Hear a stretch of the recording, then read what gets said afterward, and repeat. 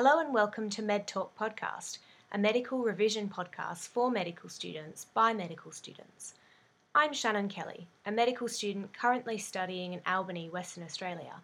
Joining me today is Dr. Carly Roxburgh. She's a GP obstetrician and a senior lecturer here at the Rural Clinical School in Albany. Welcome to part 2 of our episode on normal antenatal care.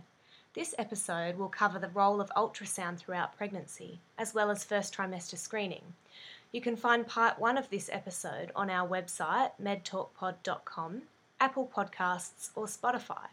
There we discuss preconception, the initial antenatal visit, investigations and the antenatal care schedule.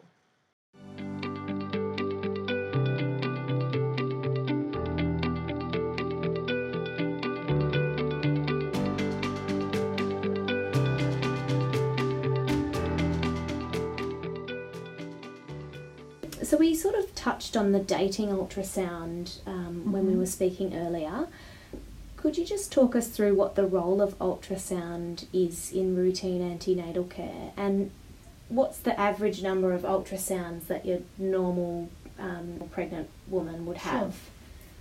Sure. So the first ultrasound is usually the dating scan, and the dating scan is important because, as I mentioned earlier on, often the calculation that the woman's done from her last menstrual period is not quite right. It's also really useful for picking up things outside normal. For example, twins. If you find twins, then it changes your management of your whole pregnancy. You need to be on the higher dose of folate from early on. You need more scans and so on. It also will pick up fetal demise. So if a woman believes that she's pregnant and actually she's got a missed miscarriage, that will show up on the dating scan. And that's usually done around the 8 weeks mark. So usually you wouldn't encourage someone to do that before 7 weeks because it's sometimes hard to see an embryo. And after about 12-13 weeks, I think it becomes less accurate because you start to get large embryos and small embryos and a bit more variation. So first dating scan is the first ultrasound. The second one is usually around 12 weeks, and that's called the nuchal translucency scan. That is the one that's used for Down syndrome screening. So that's combined with a blood test, and the scan is used to look at the thickness of the skin on the back of the baby's neck, and essentially what that represents is the level of edema of the embryo. So if that thickness on the back of the neck is increased, it means that the embryo has more fluid than usual, and it's a marker of heart failure or other abnormalities. So with the Down syndrome screening or the nuchal translucency scan, they use that number plus some numbers from some blood tests, which is beta-HCG and PAP-A, and they put it into a computer program that includes as well the age of the mother and whether or not they smoke and what their weight is as well, I think. And it then spits out a result that says your risk is 1 in 10,000 or whatever it is. So with that ultrasound, that's usually done at 12 weeks, but there's a blood test at 10 weeks as well. The third ultrasound, which is standard in pregnancy, is the anatomy scan, and that's done at 20 weeks. That's also called the morphology scan, and that's the one where they look at every aspect of the baby in detail. So look at the brain, look at the kidneys, look at the heart, make sure it's all plumbed in correctly. And if those 3 scans are normal, then that's all you would normally get for a healthy pregnancy. And we talked about the first trimester screening, which is the dual test with the nuchal translucency and the bloods as well. Are there any other screening options available for women during their pregnancy? There's a test called NIPT, or non-invasive prenatal testing, which is becoming more and more commonly used. There's also one called maternal serum screening that medical students should probably know about, but probably is hardly ever used now. So The Down syndrome screening probably takes up a whole consultation just to explain to women exactly what their options are, because it is quite complicated. So the first option is to do the nuchal translucency scan combined with the blood test, which I've told you about already. And that one will tell you your risk based on your age, and then your risk with the calculations, including the blood test and the nuchal translucency. It's got a sensitivity of about 80%, so it does miss some cases, and it's not universally available because the sonographers need to have special training to be able to do that measurement of the neck. It's quite a specific skill, so sometimes, for example, in Albany a few years ago, we didn't have a sonographer who could do it, so that became a barrier when women have to travel elsewhere to get it done. The NIPT, or the non-invasive prenatal testing, is relatively new, and that is a blood test that's taken from the mother, and the way that it works is that it measures fragments of DNA in the plasma. So what they do is take the red cells out, then they take some of the white cells from the mum and use that as the sort of blueprint of whatever belongs to the mum in terms of her genetics, and then they take all the DNA that's floating around in the circulation, delete all the stuff that belongs to the mum, and therefore the rest of it must belong to the embryo, and they can actually amplify those small fragments of DNA to work out whether there's an overrepresentation of one of the chromosomes. So they'll look for overrepresentation of 21, 18 and 13, which is your common trisomies. They can also look for the presence or absence of the Y chromosome, which will tell you the gender. So it's a really amazing scientific process that is available from 10 weeks of gestation. The sensitivity and specificity are really high, so it will detect at least 99% of cases, although it is still a screening test and requires a diagnostic test to confirm it, amniocentesis or a chorionic villus sampling. The biggest barrier is that it's not funded by Medicare, so the cost is around $400. And that's probably the biggest reason why women here in this town don't use it as much as some of the other. I think in Perth I've heard that about 70% of women have the NIPT at the moment, but I think in Albany probably more like 10% are using it. I can see how that would be a barrier for women. The other problem with the NIPT is that it will only tell you about the chromosomes, so it can't tell you that the baby has grown a brain, for example, or that it's got 4 limbs.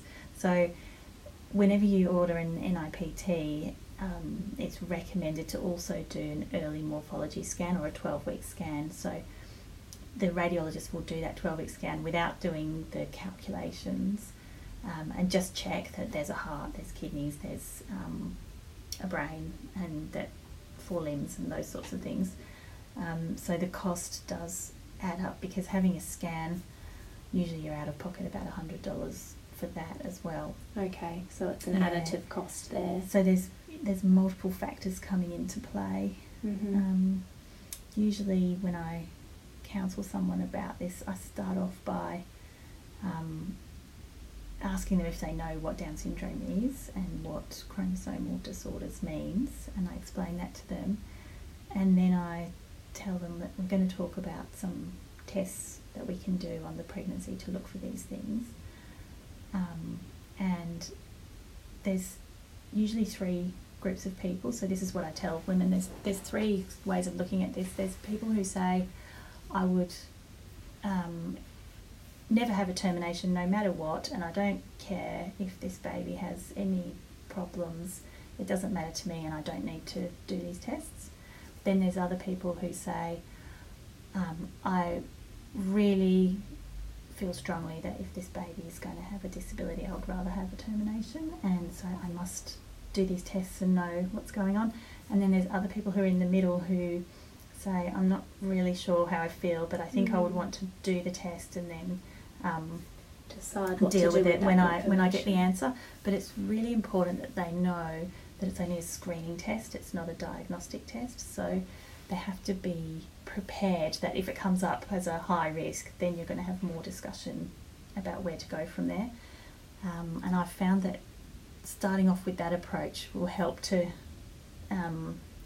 help me to explain to them what's going on, because if they say, I don't care, I'm never going to have a termination, and then I say, well, there's this really expensive test you can have, they can just say up front, no, this isn't for me, whereas other people need me to tell them all of the information.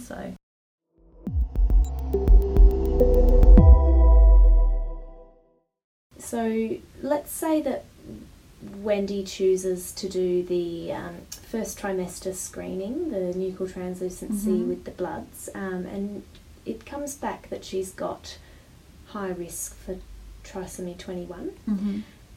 What further investigations might be warranted if she so chooses? Yeah, so the first thing I would do is show her the report, and it will say, how old is Wendy?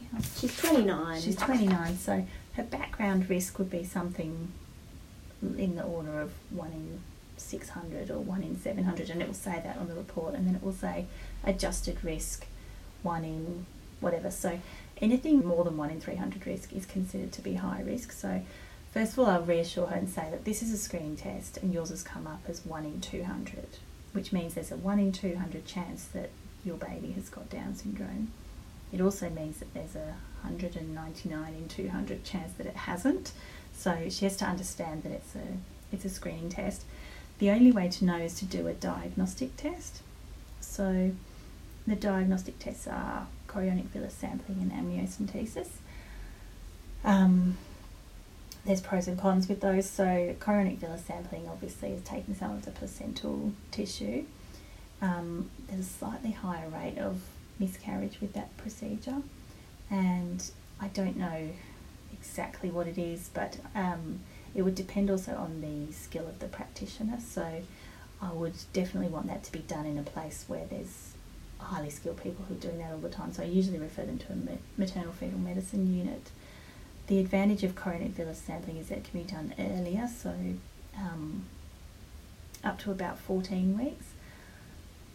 The other way of doing it is an amniocentesis, which is where you take some fluid from the sac around the baby. Obviously that's safer, so it's got a lower rate of miscarriage, but it's also later, so I think you have to be past 15 or 16 weeks because you have to wait for the amnion and the chorion to fuse together, and so the delay is more of a complicating factor there. Obviously, if it turns out that the family decide that they do want to have a termination, the later you leave it, the more difficult it is to do that procedure, and the more risk there is there. Yeah. The other thing that you might sometimes see happen is when someone has a high risk nuchal scan, sometimes they'll go and have an NIPT.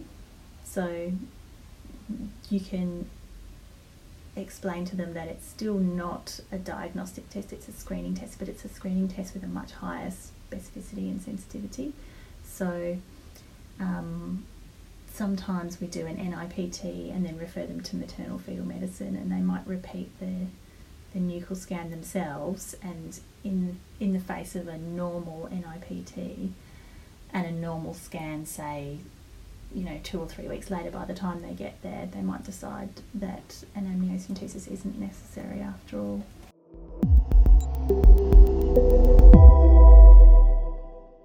Well, thanks for chatting to us today about normal pregnancy, Carly.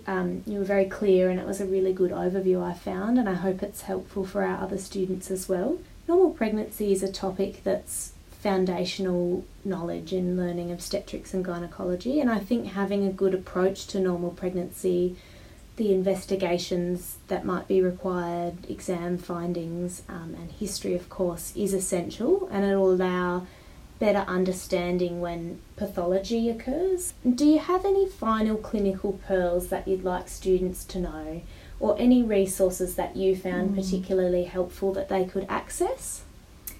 Oh, thanks, Shannon. I hope that what I've said has been helpful to clarify some of these things for you.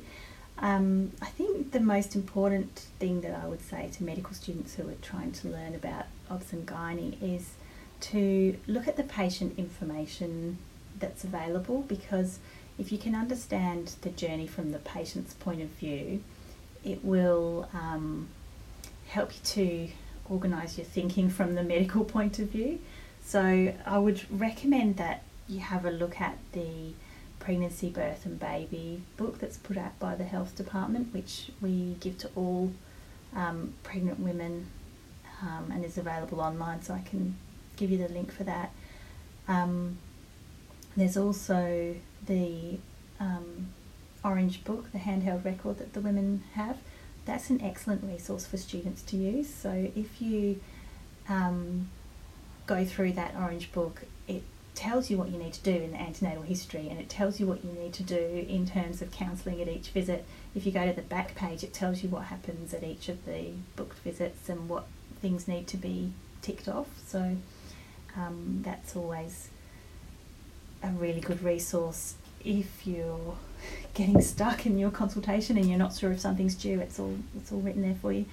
There are also some really good resources that the tertiary hospitals have for GPs. So, for example, there's a King Edward Shared Care for GPs booklet, and I noticed today that Fiona Stanley have got a GP antenatal shared care guidelines, which looks really comprehensive and thorough. So I think those sorts of things will show you what are the red flags that you need to look out for, and understanding the basic antenatal care needs to still happen even if things do become complicated. You've still got to make sure that you're getting the basics right, because that's where you're going to pick things up and make sure that everything's safe.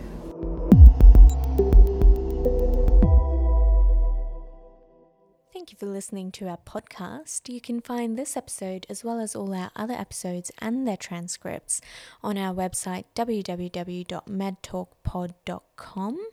You can also like us on Facebook, www.facebook.com/medtalkpod, to stay updated about all the new episodes and any new learning resources. You can also send us episode ideas and feedback on our website or our email, medtalkpod@outlook.com.